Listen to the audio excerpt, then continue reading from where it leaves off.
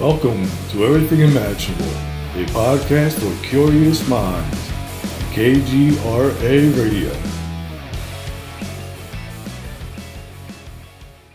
Welcome, everyone, to another episode of Everything Imaginable. I'm your host, Gary Cacciolillo, and we are welcoming back Rad Al, a.k.a., well, actually, it's JM D-Board, a.k.a. Rad Al. There we go. We got it right. Thanks for coming back on, man. It's my pleasure.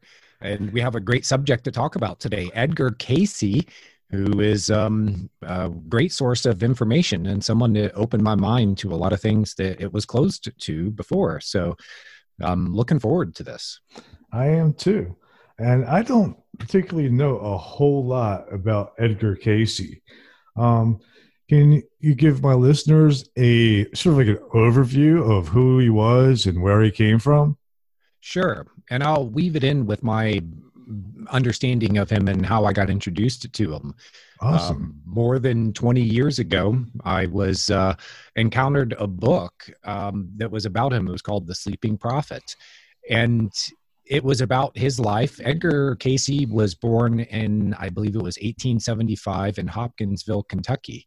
And this was a very fundamentalist area of the country. He was very religious and devoted. He, from a young age, showed a remarkable sensitivity. Very sensitive child, very intelligent, but, he didn't talk a whole lot. So people kind of wondered, what's up with Edgar over there? He doesn't say a whole lot. But boy, his eyes are very observant. You can tell something's going on in the kid's head. So he had an experience in his early teens when he said that an angel visited him in a dream and told him that he could basically have a wish granted. He could have a power that he wanted, and he said that he wanted the power to help people. So the years go on, and Edgar started showing some signs of having empathic abilities to sense what was going on with people. And then through a series of events, he unlocked the gift that you could say that was given to him in that dream by that angel. He found that he had the ability to go into a trance-like state, kind of like hypnosis, except very deep, and that he could get answers to things that were needed for people in his life. One of them was his wife, or the woman that became his wife. It also began on himself. He became mute for a while. He couldn't speak, and he would have these fainting spells and stuff. And while in a trance, or like they thought he was asleep, but he was actually in trance, and a voice started speaking through him to advise his loved ones how to help him. And this was the beginning of his career as a psychic and as, well, what he's known as the father of holistic medicine in the West. Cayce came up with treatments for things. And remember, this is a century or longer ago when he was coming up with things. So before the age of modern medicine, he could diagnose and treat the illnesses and conditions of all kinds. So the readings that he left behind, they called these readings. And what it was is he would lay down and take a nap. And just as he was falling asleep, someone in the room with him would give him a suggestion for part of his mind to stay awake. So the body and the personality of Edgar Cayce would go to sleep, but this other part of him was able to then speak through him, and people could ask him questions.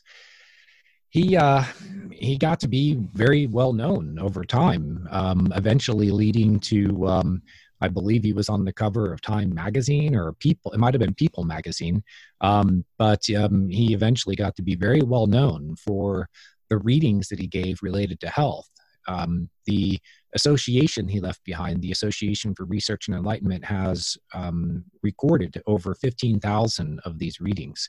And they cover subjects that are everything from, like what we just discussed, health readings. And then he started, as time went by, he started discussing other things, such as the existence of Atlantis and Lemuria. He talked about changes coming to the earth. He gave a lot of spiritual readings, which a lot of them are related to past lives, which you and I have done an episode where we talked about past lives and reincarnation. Edgar Cayce was the start of that for me because I read about it in the book, and his health readings were verified by so many people, and there were so many accounts of the good that he did for people. And when you read his own words about why he did the things he did, you can see a man who deeply loved people and would do anything that he could for them. So he seemed to me like a trustable source. Plus, he was a devout Christian, and many of the things that he channeled that went against Christian doctrine and dogma, he struggled with himself as a fundamentalist Christian. He was a Sunday school teacher. I mean, this guy was really deep into it. They said that he read the Bible at least once through, beginning to end, for every year that he was alive. And he could quote scripture and, but he was someone that I came to trust because I grew up as a Christian too. And when I encountered subjects such as reincarnation, I thought, man, that's kind of a Buddhist thing, isn't it? Because the indoctrination I had from years in the church had closed my mind to it.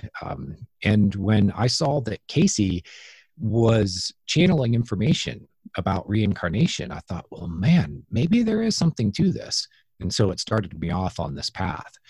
So that's how I got involved with Cayce, and that's where I've done a lot of research, reading about him, autobiographies and biographies of him. I'm a member of the Association for Research and Enlightenment, which is the association that he left behind in Virginia Beach as part of his legacy. And I'm also one of the moderators of the Edgar Cayce Forum at reddit.com. So Edgar Cayce, Cayce, .reddit, reddit.com. And it's still a small community, but we have some people there who are very interested in Cayce also, and I try to help to lead that community. So it's a subject that's very very interesting to me, Gary. That's awesome. I've looked at some of his writings, and I find it sometimes difficult to follow because of the format. Like how they have the number of the person. And the archaic language he used. He's almost like he speaks like he's reciting from the King James Bible, lots of these and thous and stuff like that. But that was the voice that spoke through him when he was in that trance-like state. This voice that came out of him and talked, it was, it spoke in that kind of language, which was, by the way, very different than the way that Cayce spoke.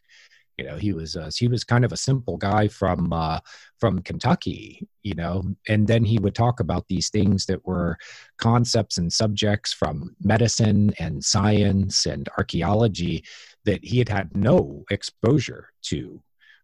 In fact, some of what he talked about, they had to bring in specialists to be able to understand him, because he would talk about concepts and ideas from, say, medicine, and they would need to refer to physicians to be able to understand exactly what he meant.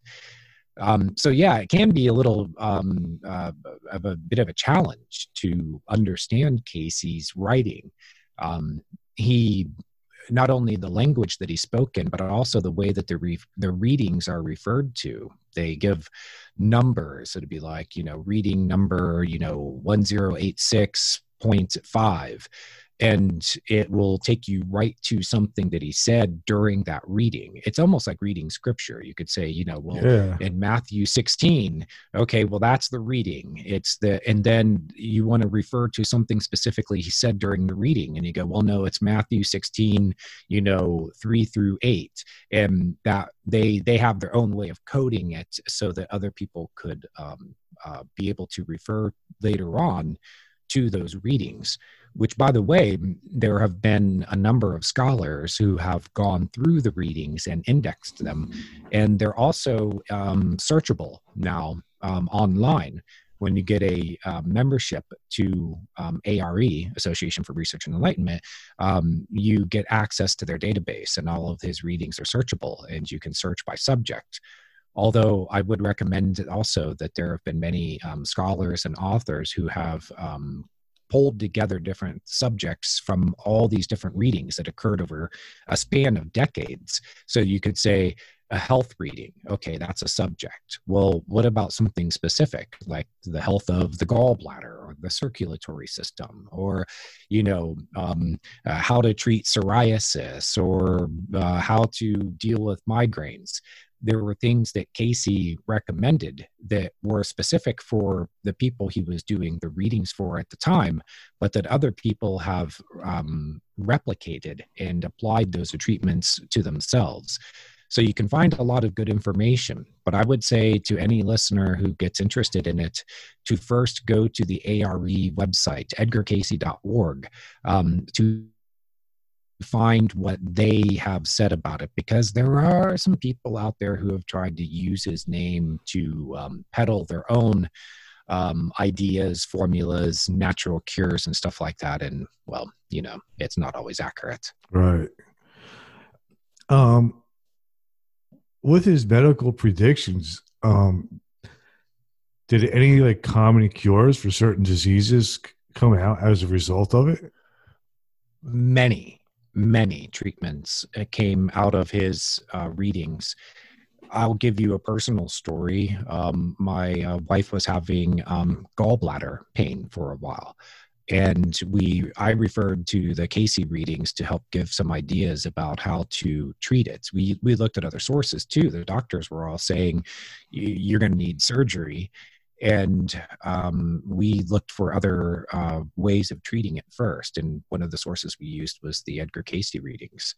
And she, to this day, still has her gallbladder. It's not to say that everyone will have the same results. Mm-hmm. Casey did say that there are times and places where allopathic medicine is, modern Western medicine is the way to treat something.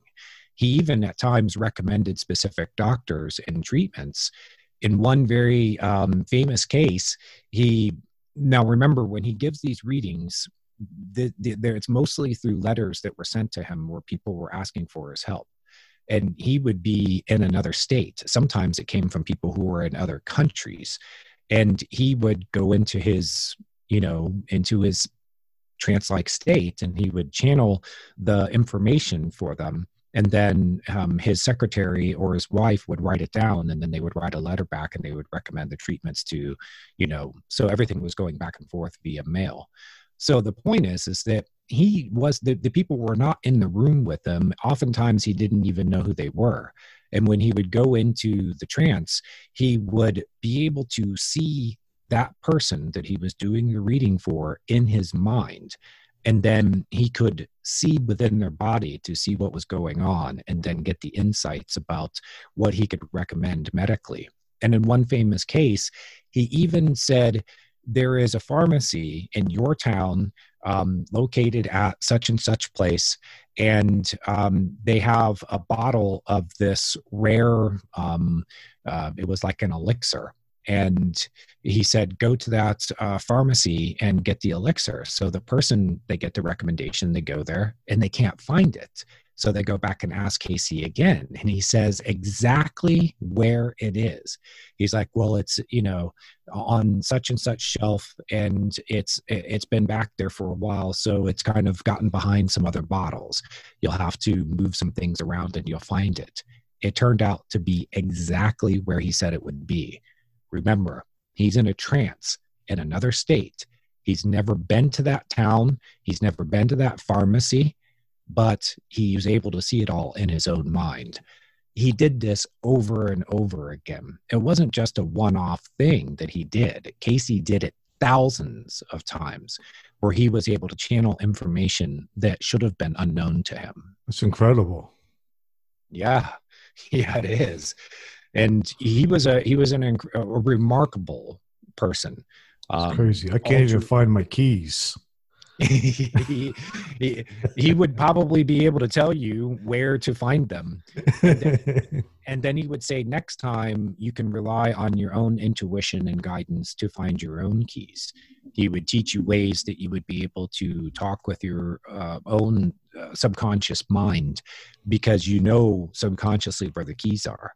Or maybe even there's another source. Maybe you don't even know subconsciously where the keys are, but there is a source that you can draw on that does know where it is.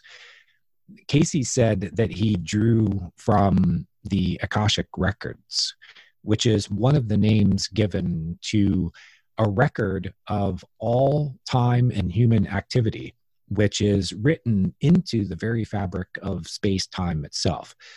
Space-time is referred to as a fabric. Einstein referred to it as a fabric because the idea is that it is stretchable and malleable, and that there is actually subatomically a way that it's like a recording medium for everything that happens in time. And that includes what the heck happened to your keys.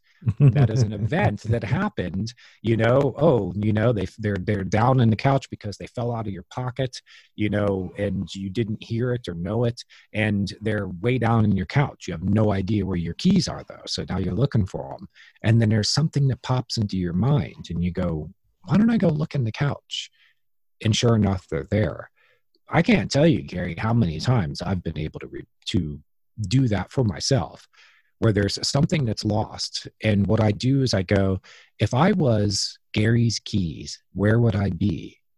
And I just close my eyes, focus on a spot between my brows, right there close to the third eye, and I just clear my mind and wait for something.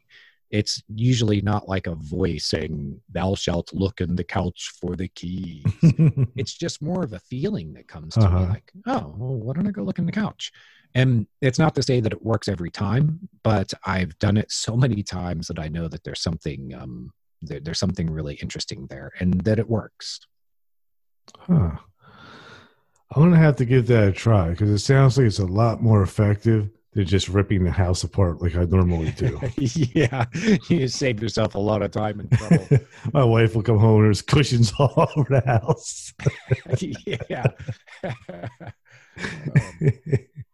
So he was able to teach people how to do this. Yes. Yeah. He said that the things that he was able to do, that anybody could do it, and that they just had to basically start doing it, but also to have the belief and the open-mindedness, and also to have their heart in the right place. Casey was a strong believer that the person's motivations really determines much of who and what they really are. He said that there's everything begins with spirit, and then it levels up to mind, and then expresses itself physically as body and as material, but that everything begins in spirit. So he was a very deeply spiritual man, and he did his best to live up to his own ideals as a spiritual person and as a Christian, as a very deep believer in Jesus. And he when you have your mind and your heart and your spirit all aligned, and they're all in the right place, and you have the right motivations for things, he said that you could do the same things as he did, and he taught people how to do it. In fact, the Association for Research and Enlightenment has become a sort of mecca for many of things that are, let's just call them New Age spiritual beliefs. And they're not even beliefs, they're practices. That's a better word. So I've participated in some of their seminars and workshops and stuff that are related to subjects such as past life regression, holistic healing, developing intuition and empathy and psychic abilities. They have many world-renowned people who come and participate in their symposiums and workshops and stuff. The author Dean Radin, who is famous as a scientist who's studied psychic abilities along with a lot of other interesting subjects, was just recently on part of a conference that they gave. They have one coming up that's going to explore some of the mysteries of ancient Egypt. Casey had a lot of very interesting things to say about the history of Egypt, about the true origins of the pyramids and the Sphinx.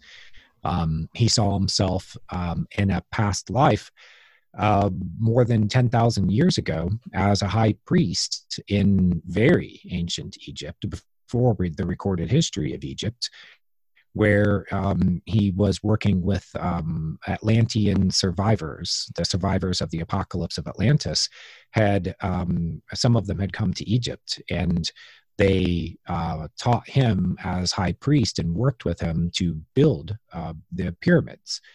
But what happened over time, over thousands of years, is the stones deteriorated, and then there were other Egyptian civilizations that rose up and rediscovered the pyramids and rebuilt them or repaired them.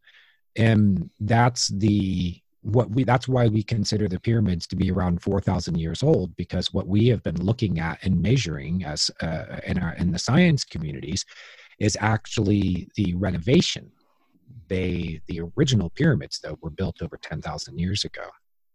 So has he ever talked anything about the library that's supposedly beneath the Sphinx? Oh yeah, he was the person that pointed out where it is. Now, this is what he called the Hall of Records. He said that the ancient civilization that were the remnants of the Atlantean civilizations had gone to 3 places in the world after the apocalypse that took Atlantis under the waters. And that they kept these Hall of Records. And one of them is under the left paw of the Sphinx. One of them is in the Yucatan. And I can't remember where the third one is right now. And the one in Egypt has gotten the most attention.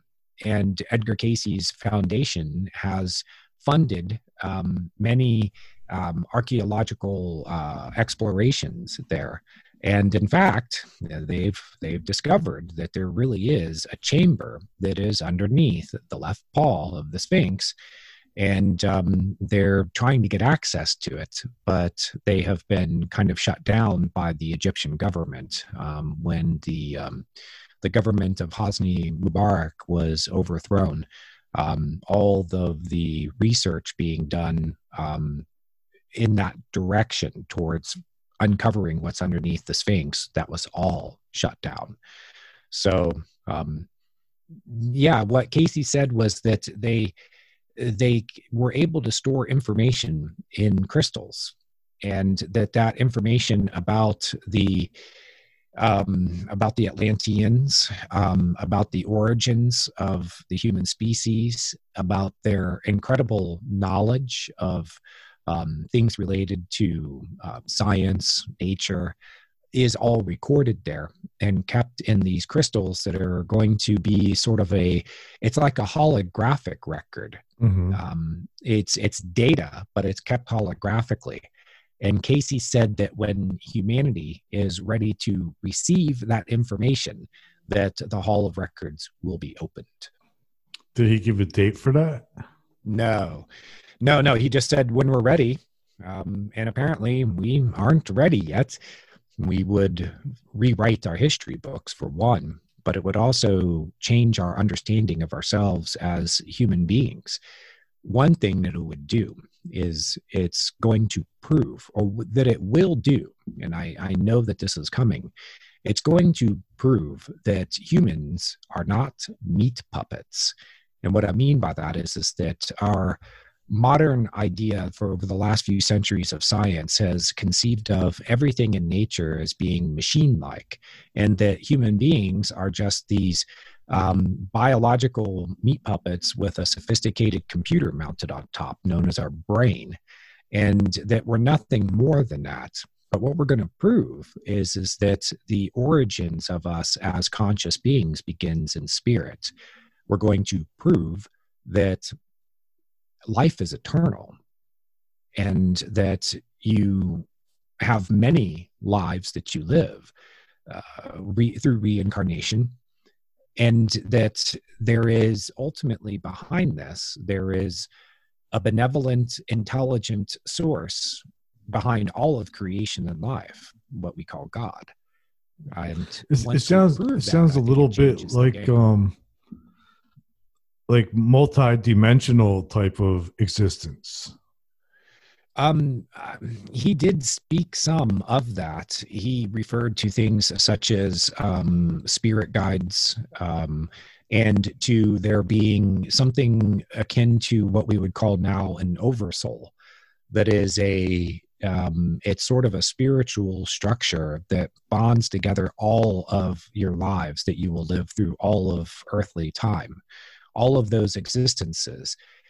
Casey said, in fact, that you have existences on other planets also, and in other forms, not just human form.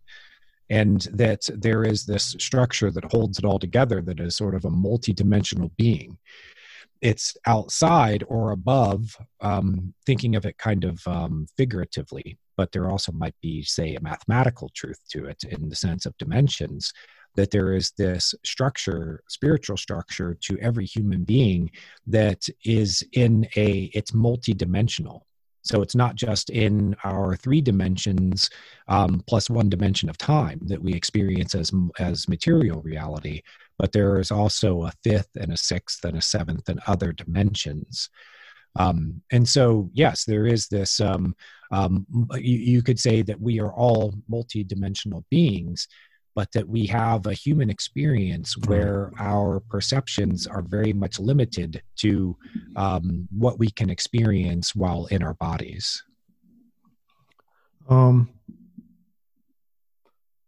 So was his goal through all this to help humanity? And that appears to be what he had reincarnated many times to do.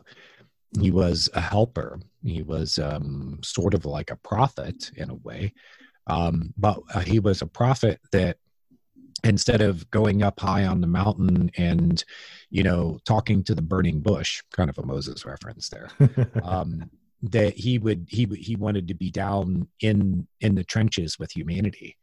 And so, one of his past lives was in Egypt, and he was referred to as Rata.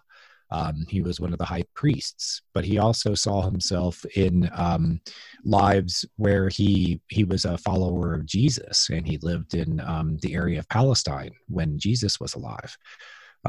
He saw himself also in lives that maybe weren't so idealistic and high-minded.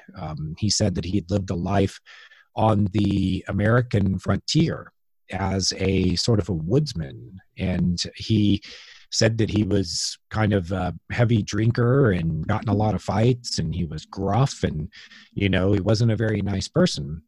And so he saw himself in that life. And so he said that this is something that we all experience, that we need to be able to see from both sides of the fence, so to speak, that you can live lives where you might be almost saintly, and then you can live lives where you're kind of devilish. And he said that from the viewpoint above, as a spiritual creature, that all of these experiences are valuable, and they all go into making you into this greater being, which with each life is increasing its capacity and becoming more like its creator. There was something that Casey said that had a lot of things that had a very deep impact on me, but one of them in particular has really stuck with me. Is he said that as humans, that we are all created in the image of God as co-creators with God, that a part of us is also a part of God, and that we are meant to be co-creators. And what this did for me is it freed me to accept and love myself as I was, warts and all, bad habits or whatever and all. Of course, I want to improve myself. I want to live up closer to I want to better live up to my ideals. I want to improve myself physically, mentally, and spiritually. But that, when I like say sometimes when I'm in prayer, I can be a little irreverent. God might even be hearing a cuss word or two come from me because that's just sort of the person that I am. And when I had this idea, when it really absorbed it, I went, wow, wait, I'm a co-creator along with the creator of the freaking universe. I went, yeah, that means that I'm created the way that I am for a reason, and that there's something that's unique about me that contributes to that big picture. And I'm good with that. And in fact, it gives me a sense of responsibility and mission that goes beyond just for myself and my own life, which I hope is in a way making me also follow in the footsteps of Edgar Cayce, because he also lived his life with a very strong sense that it wasn't just his life, that he was here for a reason in body. And part of that reason, a big part of that reason, was to help people heal and grow and advance and come closer to their creator. That's a very profound realization. And I look at that too from another side too. When you realize that you're co-creating with the higher source, that would also mean so is everybody else. Yeah. So yeah, that means I have to kind of get off my high horse to stop judging everybody. Yes, it does. And you look around at everyone around you, and you realize that the same creator that created you, that same spark of light that is in you, is also in them, and that they are having their experience of life for their own reasons. But it all goes into a big reason, that there's this thing that created everything that is trying to teach us how it did it, to teach us what it is, so that we can evolve and become more like it and actually be co-creators along with it. Cayce used that word, co-creator. It's not codependent, it's instead of being, it's kind of like a parent to child relationship, but what happens when the child grows up? To become independent. The child, and assumes all of the the power that the adult has as the creator of their life, of creator of a family. Then the child grows up eventually to then be that adult who is also a creator. And in a spiritual sense, that's what we're all doing, is we're growing up, we're learning through this experience of life. Cayce was one of the first people, this is now an idea that's very widespread, but he was one of the first people to say that life is like a classroom, that we plan our experiences that we will have here in body while we are in spirit, and that we plan it out for what we can learn from it. That's one of the reasons why in one life you might be, saintly, in another life you might be, well, let's just say less than saintly. That it's all part of this, process that we're going through, because, the less than saintly people are also God's creations. There's a guy named Jordan Peterson who is known for bringing Carl Jung's teachings into the modern day. He's a professor of psychiatry, and he's gotten very well known because he wrote a best-selling book. He has a very popular YouTube channel. And in one of his lectures, he talks about how he worked in the prison system, and that he encountered a lot of criminal psychopaths, that he would be in a room with someone who is describing doing something to another human being, torturing them to death, killing their children, doing these horrible, terrible things. And he said that at first that he was repulsed by what he couldn't believe that there were such people in the world. But he's like, yeah, you're in prison for it, and you're admitting that you did it right here to me. So these things, people really can do these things. They really are capable of it. And he said that his reaction was like, well, I could never do something like that. And then he said he thought about it more deeply. And he said, well, what if I grew up in their shoes? What if I was taught the things that they were taught? what if I had a father who was physically abusive and made me fight for my life because he thought that that was the way that a child should be raised in a tough and cruel world, that, you know, it's survival of the fittest, and that you need to be somebody capable of extreme violence because that's how people survive.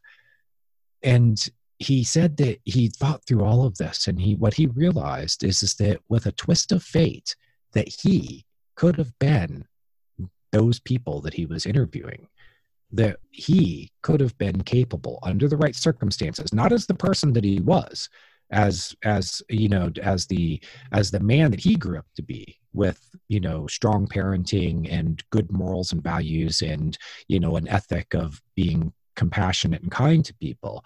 But if he was instead grew up in an environment that was like the people he was interviewing, he said, you know, I could have been them.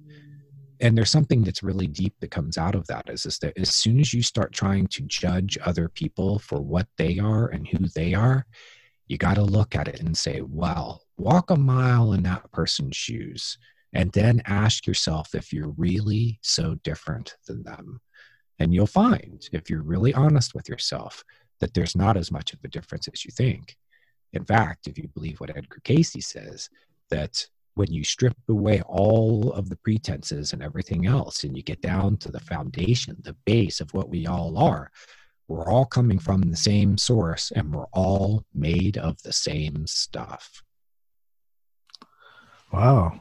So that alone can help people cultivate a lot of compassion towards each other. Yeah. Yeah. When you stop seeing, when you stop judging people and you start seeing through the surface appearance of them, then you start and realizing the common humanity of everyone.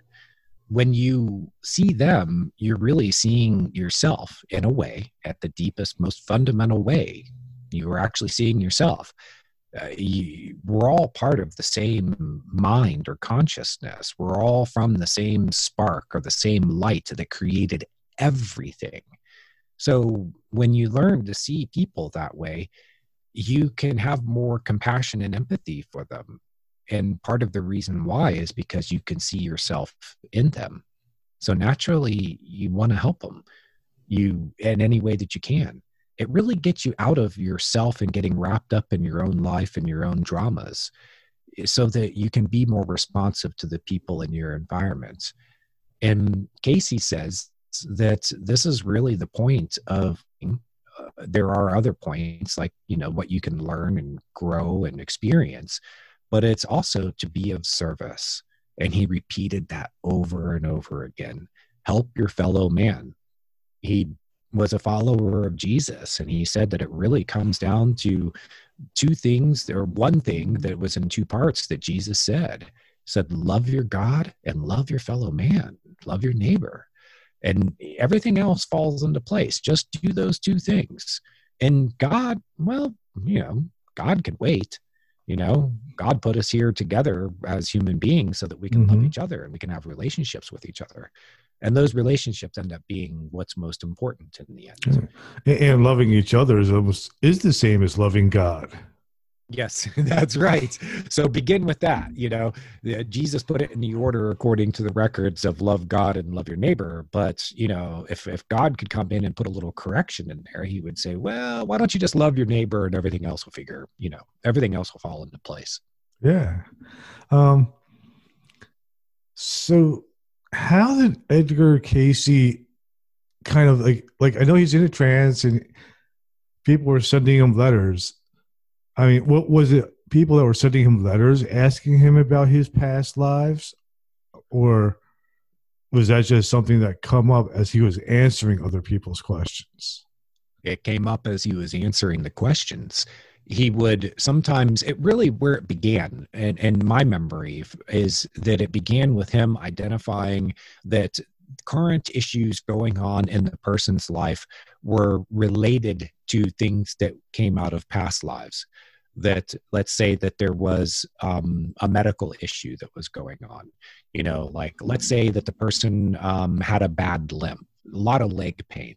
And the doctors can't really isolate, what it is, what's going on with this person that's making their leg hurt so much and it's giving them this limp.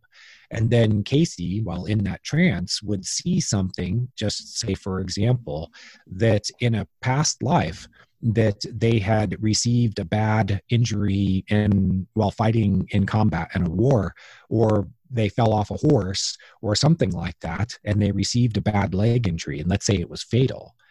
And so that thing has carried over into this life with the leg problems that they're having. He found many medical issues for people in their present lives that were actually related to past lives. And so in order to treat the issue, the person needed to go into the past life to be able to find the source of it and address it at its source. That no amount of treatments or medicine or seeing different doctors or whatever was going to fix the problem, because there was a deeper source to it. It was actually a problem that was in spirit, and that person needed to that person needed to address it at its source. Here's something, Gary, before we move on, I just remembered something from a book that I read about him. Casey had started getting known in the town that he lived in for his ability to come up with these holistic treatments, naturopathic treatments for physical ailments. And there was a conventional allopathic doctor that was in the town that heard about him and started having these conversations with Casey. The doctor, having grown up in and being trained in traditional medicine, was very skeptical, but he kept seeing over and over again the results of it. And he's like, well, you judge a tree by its fruit, and Edgar Casey is bearing some good fruit, but I'm not going to believe this until I see something, that really convinces me. Well, there was a member of the town he was a very prominent member of the community, a very large, robust man. They were on a construction work site type of place, and he had a traumatic injury to his leg, and it busted out his knee. And people came to Casey to see if he could help, and Casey instructed the doctor how to repair the guy's knee. And it was the first recorded orthoscopic surgery. So Casey actually taught him how to repair the guy's knee. It was like back then, if you blew out your ACL, that's it. You're never going to walk correctly again. And Casey actually taught the doctor how to do it. And then the doctor wrote it up for some medical journals. And that was the beginning of the writer fame that Casey gained, because the doctor was able to bring his own testimony and his write-up of what he did under Casey's instruction to pioneer a new medical procedure. So, and then that's what that ended up getting out into the newspapers and stuff like that. And then Casey's fame took root, but that was the beginning of it. And it's just one of hundreds of times, thousands of times that Casey came up with things that were astounding and then later proven to be correct. Another thing that he predicted, this was when you can predict something in science, when you can make a prediction and then that prediction is proven correct. This is the gold standard in science for saying that a theory or a concept or something is true. And one of the things that Casey predicted years before it actually occurred was the discovery of the Dead Sea Scrolls and the existence of a Jewish sect known as the Essenes. Back then, what we knew of recorded in the Bible, there were two Jewish sects that we probably all heard of. They were the Sadducees and the Pharisees. Jesus had a lot of really harsh things to say about them in general. What Casey said is that Jesus and his mother and father, Mary and Joseph, were members of a sect known as the Essenes. And the Essenes were a spiritual community that were, they existed to bring the Messiah into the world. But the point being that the thing that was proven was that in the Dead Sea Scrolls, this group that was lost to history, known as the Essenes, were talked about in the Dead Sea Scrolls. In fact, they're the authors of the Dead Sea Scrolls. So these were things that he predicted would come about. He also said in 1958 that there would be a discovery that would be the first one leading to Atlantis. And in 1958, there was the discovery of the Bimini Road down in the Bahamas. It's been written off as a structure that's a natural formation. Mm-hmm. Of course, it's, made of these rectangular cut blocks that are more than a mile long, and they sure, like stacked together, it's more than a mile long, or around a mile. And they are along the seabed, and they sure look a lot like a road. But of course, it's just a natural formation. But these were things that he predicted. Now, there are other things that he predicted that have not come to pass. He's very famous for predicting that the United States would go through cataclysmic geographical changes. He predicted basically the idea that California would break off into the Pacific Ocean. This idea has been floating around for decades, and you could say that the origins of this idea is with Edgar Cayce, because what he predicted about the whole west coast of the United States going through a cataclysmic geographic change. These things have not come to pass, and he said, if I remember correctly, he predicted that it would be in the 1990s. Now, that has given critics a lot of fuel to say, well, he was wrong about that. Well, what else was he wrong about? But there was a big earthquake then. Yeah. And the one that knocked down that bridge and killed all those people. That also the one in San Francisco during the World Series. Mm-hmm. Well, here was the thing is people started coming to Edgar and asking him all kinds of crazy questions that got him out of his comfort zone. He was best as somebody who could talk about the health of body, mind, and spirit, and any subject related to that. He was spot on. But people started coming to him and getting him to speculate about all kinds of different things that, and he felt like he needed to give them an answer. Even though he was in a trance state, there was still a part of him that couldn't turn anyone away. And so he started making some predictions and stuff that didn't come to pass. And he also said that time, even when you predict things that are going to happen in the future, time isn't always going to work out that way. That it's a prediction, it's not a prophecy. And that things can change between the time that the prediction is made until the foretold time when it's supposed to come about, that make it not happen or to happen in a different sort of way. So there's nothing saying that Cayce was going to be 100% accurate about those things, especially when he was being asked questions that got him out of his comfort zone. But he did talk about some like all that stuff about Egypt. That's pretty radical stuff. And it's being borne out by recent discoveries. I ran across something the other day that gave the standard story about the construction of the Sphinx. It was 4,500 years ago, and it was made in such and such a way, et cetera, et cetera. Well, there was a scientist who went to Egypt and took a look at the base of the Sphinx, and he saw the water marks that are on the foundation of it. We're talking massive stone blocks, and you can see the water erosion. And that scientist said, this could only happen through centuries of repeated exposure to quickly running water. And so what they speculated is that it was the result of flooding. Well, they looked through the geographic record for the last time that the area had enough moisture that that part of the Giza Plateau could be underwater, and it was 10,000 years ago.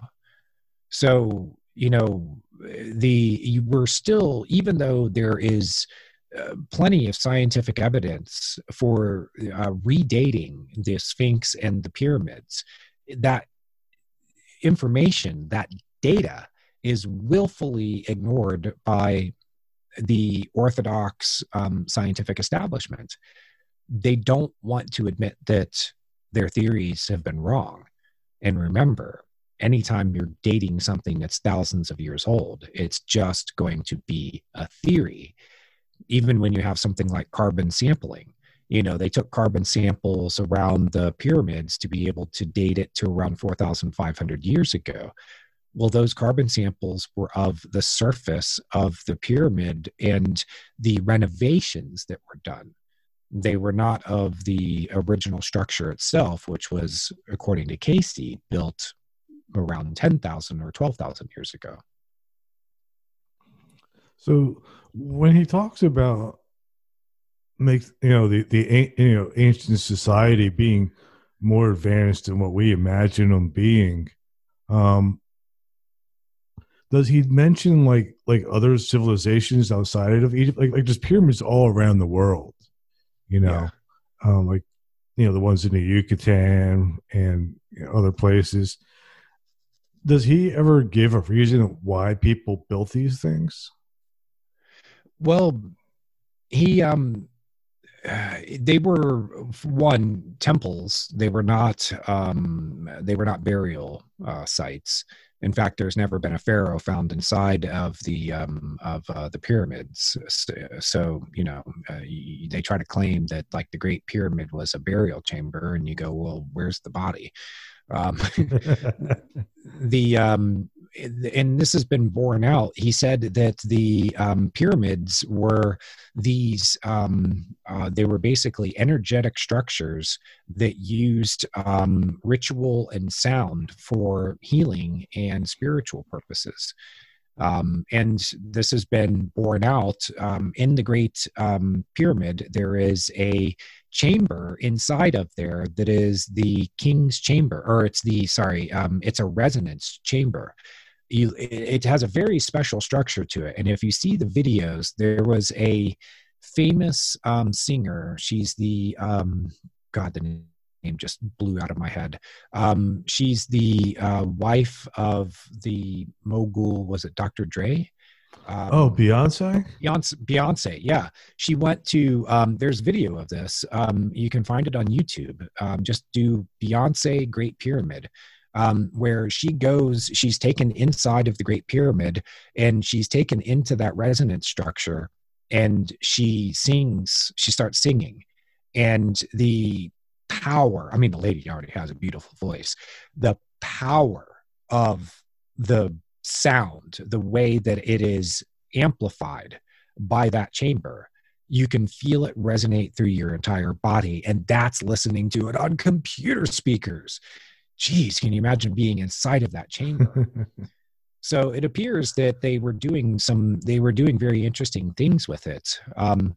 Edgar Casey said that the Great Pyramid, it's specifically, was used as a initiation temple, that the initiates into the higher knowledge that they taught. And when we talk about the advanced knowledge that they taught in ancient Egypt, this was mostly spiritual and psychic knowledge. And Casey said that both John the Baptist and Jesus were initiates who went through a sort of final initiation in the Great Pyramid. There is a massive sarcophagus in the heart of the Great Pyramid. And Casey said that the ritual was that they would put the initiate into the sarcophagus, that they would cover it with this massive stone slab, and that they were left there in complete silence and darkness. And then the power of the pyramid, its ability to be able to channel energy and sound, was used for the initiate to have out-of-body experience in ways that, are profoundly effective. Now, you probably already know when you're an initiate, before you've gotten that far, you've already had out-of-body experiences. You've mastered these, these abilities to understand yourself as a spiritual being separate from your body. But apparently the experience that you would have in that complete silence and darkness in the heart of the Great Pyramid was so profound that you emerged from it as a different person. And Casey said that when Jesus emerged from his initiation in the Great Pyramids, that he went on to Palestine and began his ministry as Jesus of Nazareth. So, yeah. He and John the Baptist and many others, but those were the two that Casey was that mentioned in his readings. So yeah, man, the pyramids there were a lot of very interesting things that they did with them, and they were not just monuments. They were not just great big tombs. They were actually temples, and they were used for various purposes for spiritual advancement and healing. So it sounds like they're somehow able to manipulate spiritual energies that we're not able to currently do right now. It almost sounds like an isolation tank, but like a super powerful, mind-blowing isolation tank. Yeah, that's right. And it's drawing on current that is coming up through the earth. There's something that is missing from the current Great Pyramid and the other pyramids in Giza. There's a very critical thing that is missing that powered those things up. It's running water. Underneath the Great Pyramids, there was water that ran. And that this was a way for mixing the energies together so that it would power up the pyramids. The pyramids now are dormant. Because they don't have the water running underneath them. Now, what researchers have found, they found the channels that the water used to run through at the base of the pyramids underneath them. But of course, that water source is dried up and it's not running through it anymore. So it would be pretty interesting, wouldn't it? Yeah. Divert some water. And it reminds me too of like the pyramids in the Yucatan too. A lot of them are built on top of or near cenotes. Yes. Yeah. And they have water sources running underneath them. Yeah. Which is apparently some kind of a way of channeling the energy of the earth through channeling it to the structure. And then the structure itself does things to highly focus that energy, which is why the pyramids are constructed the way that they are. Now, here's one that from having watched a few episodes of Ancient Aliens, which is, the History Channel show, where everything, it could be aliens, right? Well, they've talked about pyramids a number of times, and they've said, the aliens, because they could go around the world, they taught civilizations around the world how to build these pyramids. And I look at it and I go, well, wait a minute. If you were building a massive structure out of rock, before you had, steel beams and cranes and modern construction methods, and you wanted that thing to hold up, well, how would you do it? And the most obvious means is to build it as a pyramid, because if you build it as a rectangle, the damn thing's going to fall over.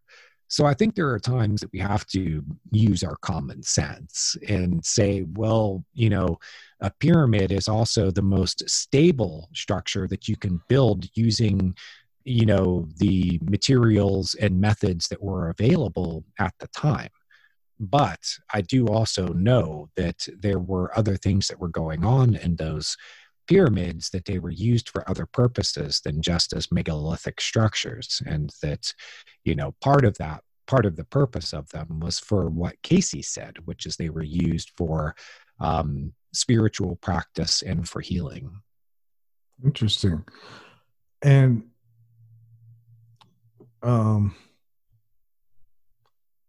it seems like though they did still have some type of technology that we don't have today to build them. Yeah, and I don't remember anything specifically from the Casey readings going into how the technology that was used to build them. Right. Anything I speculated on at this point would be things that I've heard from other sources, such as using sound to levitate objects or to cancel the effects of gravity, so that you could have what's a 100-ton stone block and you can lift it.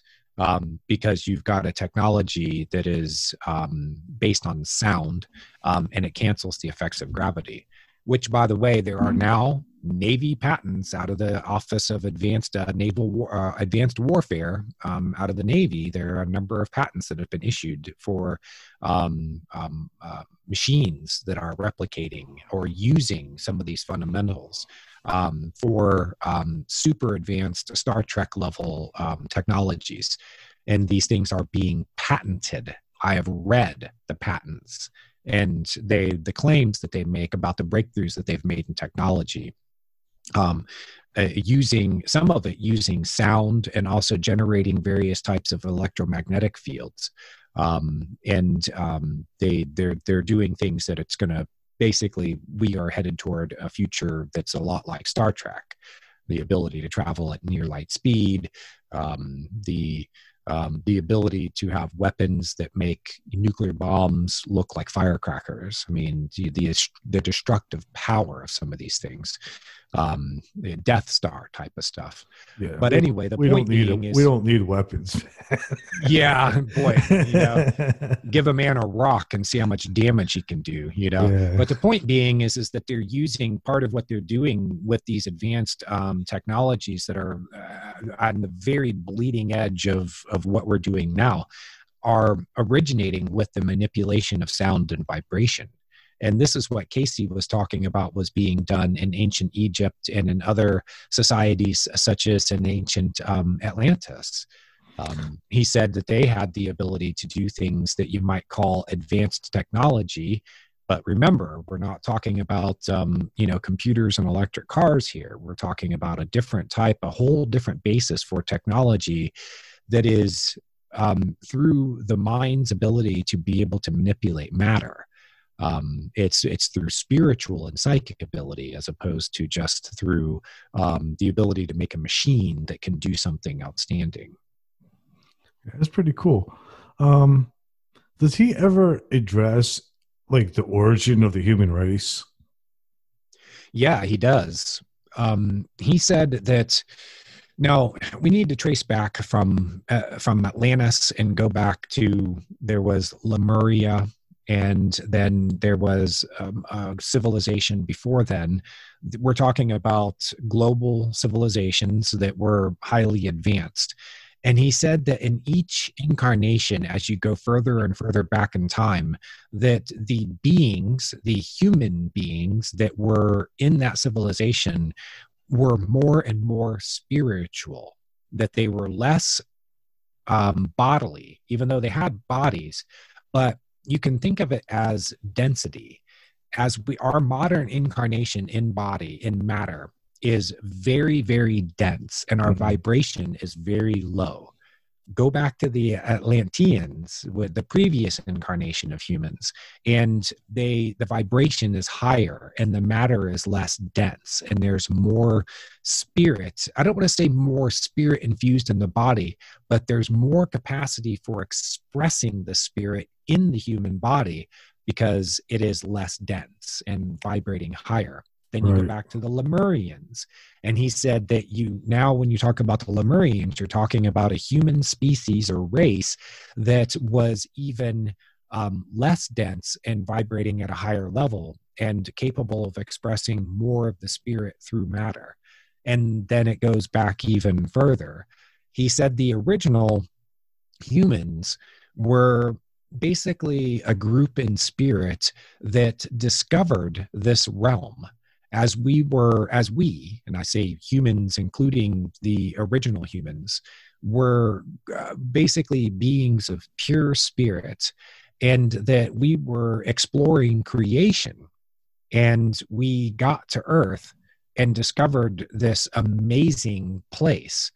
And we started using our spiritual abilities to manifest ourselves in the creatures that existed on the planet.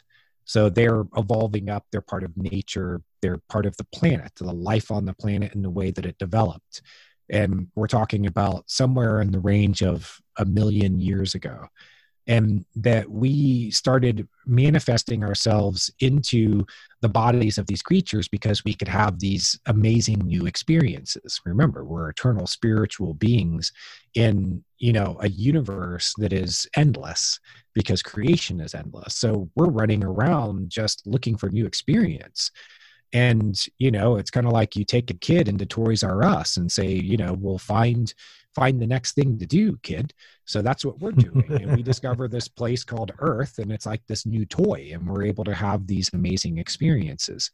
And Casey said what happened is that after a while, we forgot that we were spiritual beings. We forgot what our origins were.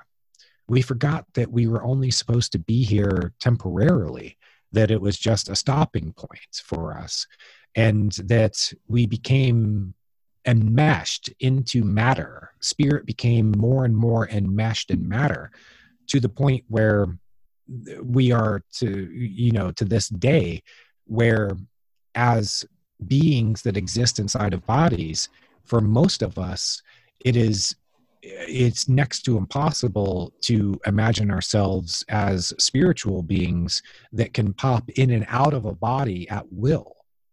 That the body is not the being, the body is just the vessel to contain the being, and that it's life and spirit that is the true life. And what Casey says is that we are now evolving out of that, so that we've kind of gone about as low and dense as we can go. And that we are now on a trajectory where we are reversing that. Oh, that's a relief. But, yeah, no doubt. But he says there's no guarantee that we have basically trapped ourselves here and that we're trying to figure out a way out, and that there's no guarantee that we will. But that beings such as Jesus and other great spiritual teachers are the messengers who are trying to remind us of what we really are as spiritual beings, so that we will figure this out, how to get ourselves out of the mess that we've gotten ourselves into. So this would be sort of, I guess, what they call is the process of ascension. Ascending, yeah. And we went through a process of descending, and now we're going through a process also of ascension, where we realize ourselves as spiritual beings again. There's something else that, for anybody who's really interested in the subject, that I think is a critical piece of information to realize is that we shouldn't be expecting a Messiah to come back and save us from our own folly. That the literal incarnation of a Messiah in a form of a second coming, such as a Jesus. But there's also, when you study messiahs, you realize that all major religions have their own version of the same story. That one of the great figures, spiritual figures of the past, whether it's Buddha or Muhammad or Krishna, I might be hacking up, I forget which one. They call it the Kalki in Hindu. But there's also hundreds of iterations of the same story, where there's a Messiah that returns in the flesh to save humanity in its darkest hour. Well, here's a piece of information that I got either directly from Casey or as an extension of what I learned from him. The second coming is a coming in spirit, and it's a spirit that's expressed in all of us. It's us ascending through learning or relearning what we really are as spiritual creatures, and bringing more and more of that expression into ourselves as human beings, in our lives and in our persons. We have to save ourselves, Gary. We can't wait around for a Messiah to do this. And each of us individually can be part of this process by advancing ourselves spiritually. And this is what I tell my friends and others, what I share with them when they say that the world looks like it's hopeless. And what can one person do in the face of all of the problems that we've created for ourselves? And I say, man, you don't need to save the freaking world. You need to save yourself. And you are actually, that's not just a platitude. There is a truth to it, that we each, as we raise our consciousness, that it comes together in a collective consciousness, and that each person raising their own consciousness has a net effect on the whole. It actually raises the vibrations and the awareness level and the spiritual level of everyone. So if you can be just responsible for yourself and do what you can for the people around you, to mainly through your own example and maybe through direct teaching, but mostly through your own example of how to live an exemplary spiritual life and how to raise your own consciousness and vibration, that is how, in the end, we're going to save the world. But maybe we're going to have to go even further into this nasty, dark chaos that we've created for ourselves before we realize what we're doing to ourselves, and that we actually have the power to turn this thing around. Right. Yeah. I mean, I know for me, like, I was hoping like the Nazis were our lowest point, you know, but everything from there would be uphill. Yeah, you would hope. But the thing, and let me go off on a little tangent here, Gary, is we won the military war in World War II, and we lost the ideological war. And what I mean by that is that Nazism and fascism basically went underground and has found a new expression in the world now. The leaders of the Nazi leaders went to other places. They were the rats jumping ship when they realized they were going to lose the military war. They started leaving, and they used multinational corporations and intelligence services as their means to do it. So they preserved their ideology, and what they did was they created a force in the world that is similar to the 007s in those books, which the books, by the way, Ian Fleming was an intelligence agent, a British intelligence agent before he was an author. And he came up with an idea of an organization called Spectre. And in the books, and then later in the movies, Spectre was an international power that was not tied to any one place. It was not tied to any one government. Spectre had its power because they had their people inside of government and intelligence agencies and military. They had them inside of corporations, inside of banking centers, basically any center of power. Spectre got their own people in there and corrupted them from the inside out. And I think that what we are experiencing now is that this ideology continued to exist after World War II, that we destroyed Germany and the German military, but the Nazis survived. And they basically infiltrated into Western and Eastern governments and continued to plot the Fourth Reich. And in fact, if you read the book, The Fourth Reich by Jim Marrs, he gives the trail of evidence that he followed to this. There is actually a trail of evidence. We know that there were a lot of Nazis that went to places like Argentina. But what we don't realize is that they infiltrated around the world, that fascism continued. And a lot of what we're seeing today, the dysfunction in our society and the globalist power structure using multinational corporations as the basis of their power, actually originated with the Nazis.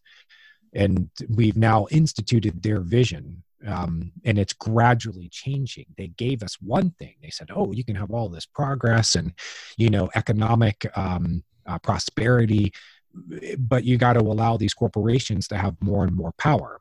And you've got to allow your governments to have more and more power over the rights and liberties of its citizens. And gradually what's happened is a sort of bait and switch. that we haven't gotten all the things that we were promised. But what we have been given is an erosion of our liberties and the creation of a corporate power structure that is worldwide and able to override the power of any given government. So we really have to look at that as the origins of it. I will look up his name here. There is a scholar who traced this back, and it's on a program called Thinking Aloud. And his name is Jason Reza something.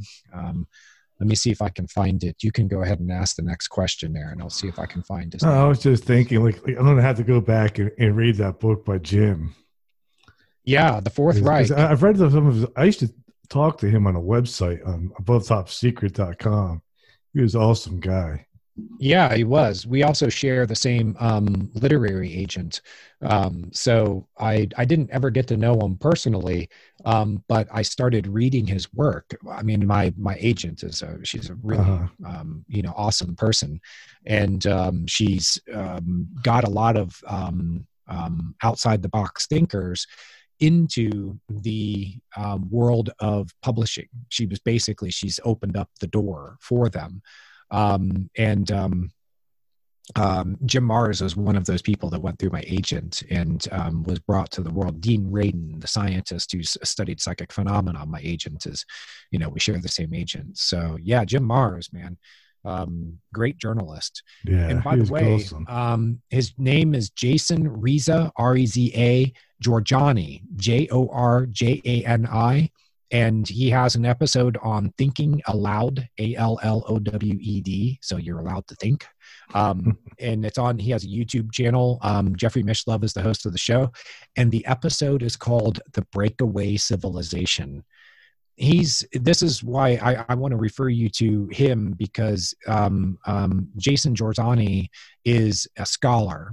He's got a PhD. He's written a lot of books. He's very well respected as a philosopher. And he brought this information out from his own research of things, such as Operation Paperclip, where we brought over the Nazi scientists. And there was another operation where we basically imported the Nazi intelligence structure that was in the East in Russia, and we imported them and fused them with our own Central Intelligence Agency as it was being founded. The father of our space exploration, von Braun. Yeah, Werner von Braun was he was high up in the Nazis, and he was a true believer. But when they lost the war, they were happy to come over here to the United States and accept our hospitality. But they were still Nazis. And we imported them and gave them positions in the very highest levels of military intelligence, space exploration. And then they also infiltrated in the very highest levels of banking, government, and other places. So Jason Jorjani has spoken extensively about that, and he lays out the evidence better than I am, where he can actually cite documents, he can cite scholars, he can cite works that, historical facts, and it's in that episode of The Breakaway Civilization, which, by the way, got him shunned out of the academic world. The man can't find a job anymore because he dared to speak the truth. I'm gonna have to contact him and see if I can get him on my podcast. Do he's fascinating. Yeah, he's so well spoken and intelligent. You should contact him. I definitely will. Yeah. Hopefully he's still out there talking, because he really had the hurt put on him to get him to shut up. I hate it when that happens. yeah. Oh, no kidding, man. But I also think though, like that's why working on the spiritual side of things is so important, because that can't be defeated. No. I mean, the people who are working for the other side will be happy to let you sit there and, pray and raise your consciousness as they run rampant over the planet and use force to get their way. Right. The point of a gun, they'll go to any lengths. I mean, they're psychopathic and they're evil, and the very definition of the word evil. They're taking other people's lives, so destroying lives is no, there's no conscience in them. So, but I think that yes, in the end, that the only solution to this is a spiritual solution. This power that has this parasitic power which has taken over our entire global civilization is way too entrenched and wields way too much force for any individual or group of individuals to be able to stand against them. It'll just get you killed. So my advice is that go back to what I said before, and they'll ignore you as long as you're just saying, hey, I'm going to raise my own vibration. I'm going to raise my own consciousness level. There's a spiritual solution to it. And as long as you don't make too many waves, they won't pay much attention to you because you're not a threat to them, right? Because they don't think that it's possible. Right. But if enough people do it, it becomes part of a collective on a higher frequency. Yeah, I'm giving away the secret. Not that it was that big of a secret, but this is what we're trying to do. Is each individual raises their own frequency and vibration by living up to their own ideals and improving themselves spiritually, by loving their neighbor, expressing that love through their being and through their lives and through their actions. And that is what in the end is going to cause a turning point or a tipping point. This was something that it goes back to Casey also. He said that humanity was facing a crisis of its own making and that the spiritual solution was the only solution to it. But we're now finding that there's some scientific basis for this. If you go back to Rupert Sheldrake's morphic resonance field, he says that all members of a species have a resonance field between them where information passes back and forth between them without having to have direct contact.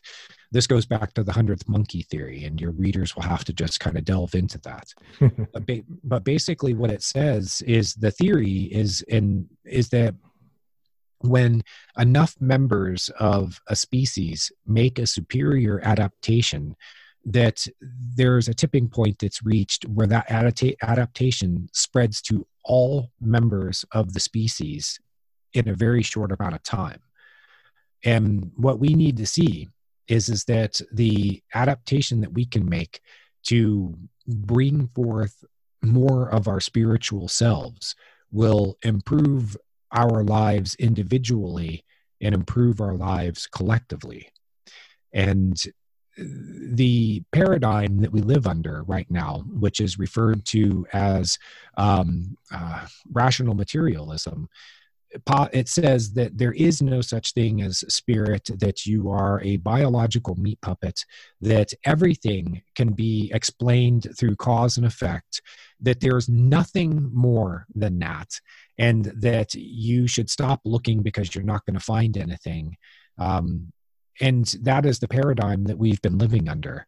But it makes a huge assumption, which is that there is a separation between the observer and the subject, and the subject being observed, that is 100% separation. That the observer can be, this clinical eye with its magnifying glass that can test and measure and experiment, and the one who is doing the observing has absolutely no effect on the subject of observation.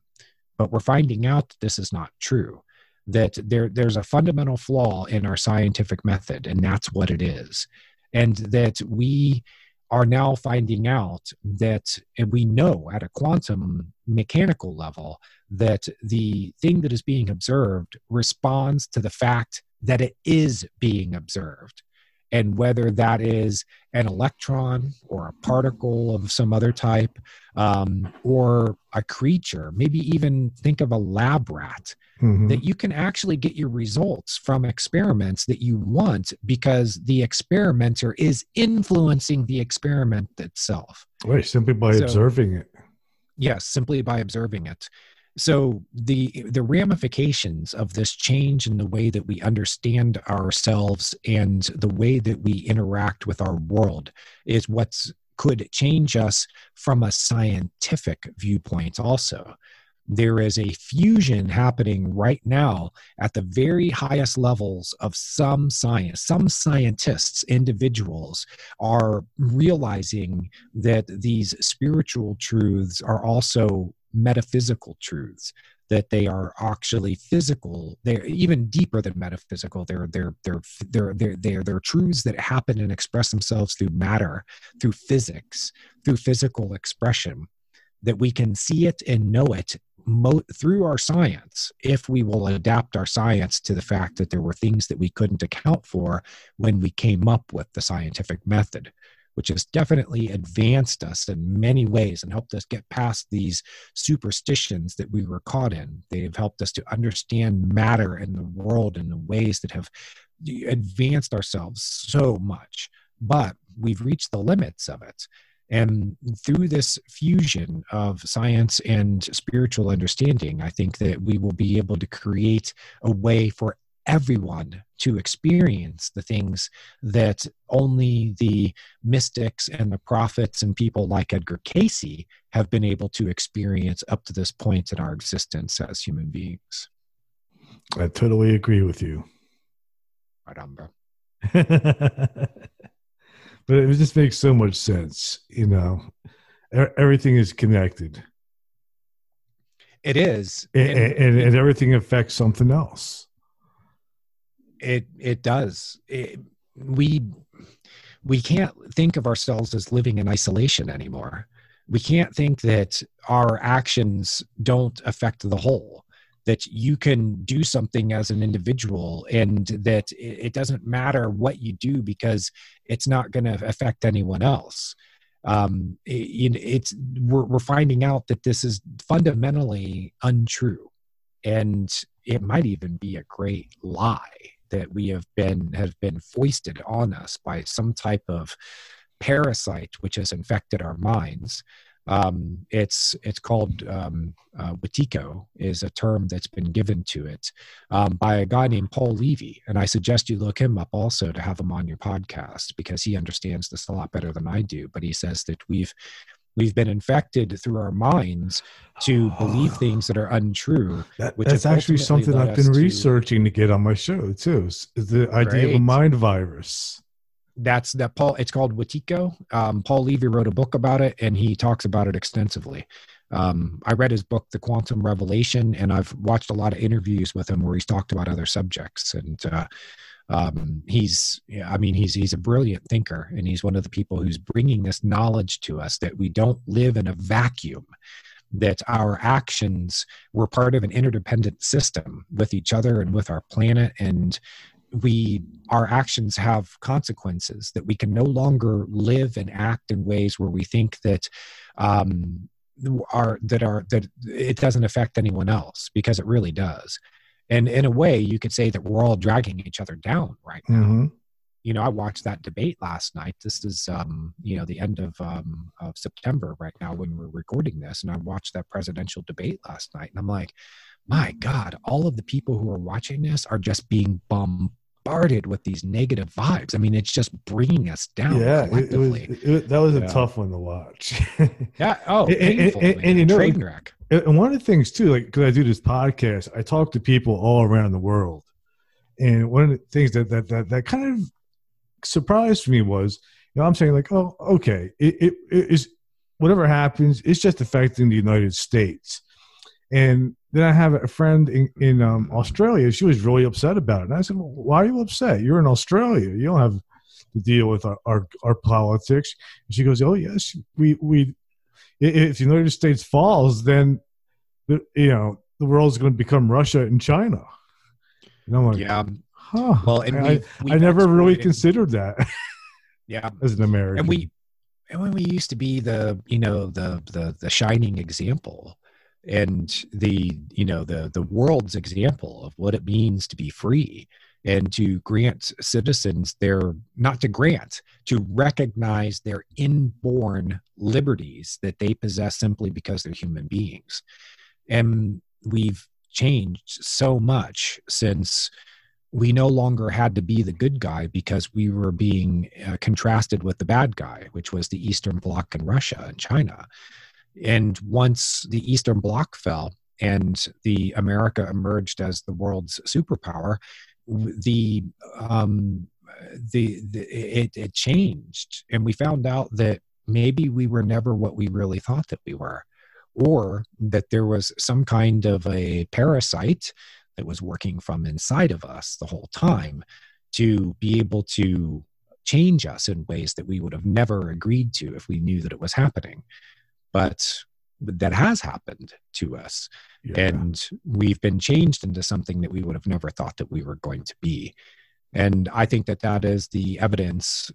We can see it, the way that this tree is bearing fruit, that it's rotten at its core. And if I was the rest of the world, I would be afraid too, because there is no power that can stand up to the military and economic and political, cultural power that this country possesses.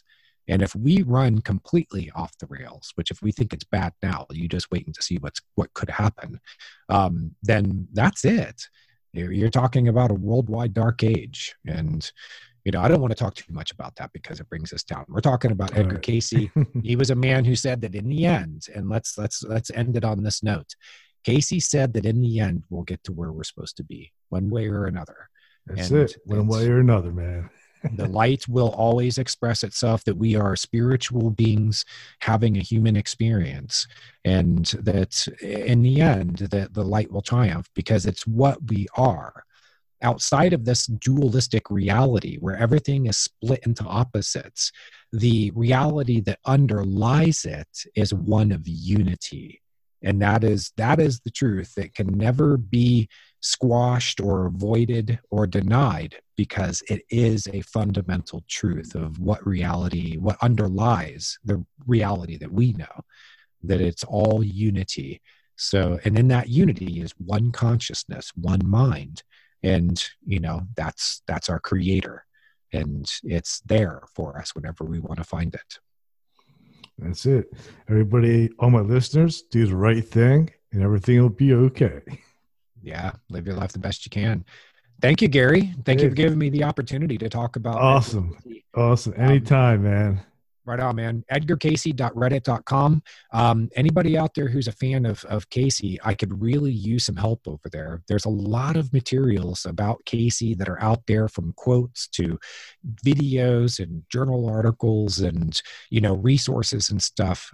And just people who have learned from Cayce and his teachings, who can be members of the community. And we need the younger generations that you find mostly at Reddit to know about Cayce. And that means I need people there to be active in that community, to share what they know and share their experiences.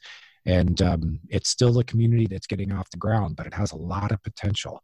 So show up there and just start posting and talking, and hopefully we'll see more of you there. All right. Well, thanks for coming on. And just hang on 1 second. I want to talk to you off the air for a moment. Okay, sounds good. All right.